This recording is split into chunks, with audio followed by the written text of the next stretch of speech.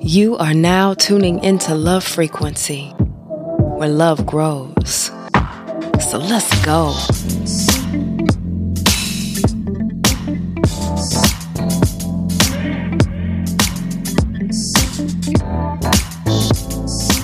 For those who just need a quick pause throughout the day, these segments will be random, unscheduled, unscripted moments between Love Frequency episodes.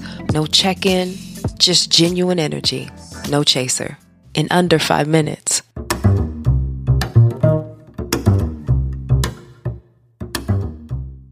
I have some food in my bag for you. Not that edible food, the food you eat. No. I have some food for thought. So which tree would you like to eat from? The tree of abundance is a tree raised in love and cultivated through its current circumstances, not because of it. But before the tree was planted, so much attention was provided to the soil. It produced more fruit because the tribe of people who supported it and appreciated its growth watered it regularly. They attended to it regularly. And because of this, the fruit it produced fed others who fed others who fed others. And then there's the tree of fear, a tree that thrives on our pains and triggers. The roots aren't strong because the soil was not quite ready, but the seed was still planted. The tree is not really taken care of, but it makes sure it's there for others, often going days without water, and it's slow to produce fruit. So which tree would you eat from? Most of us have been eating from the fruits of our fears for a long while now. We should not be planting new seeds until at the very least we commit to understanding more about the root. So I remember October 17th, and I am so thankful this day is not in memory of.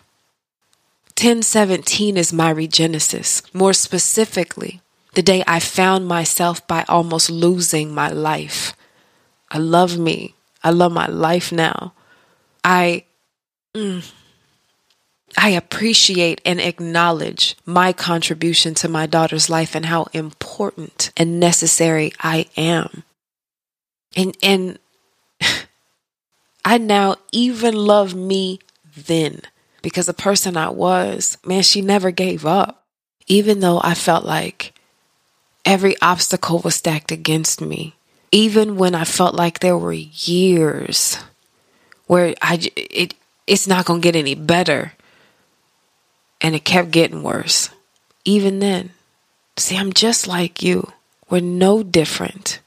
We all experience life. But what do you do with your experiences? And to be completely honest, in many ways, I'm still searching for home. At least now I know that it starts with me. No one can provide that for me. And as a result, I know my relationships are now rooted in foundations that create nothing but good fruit.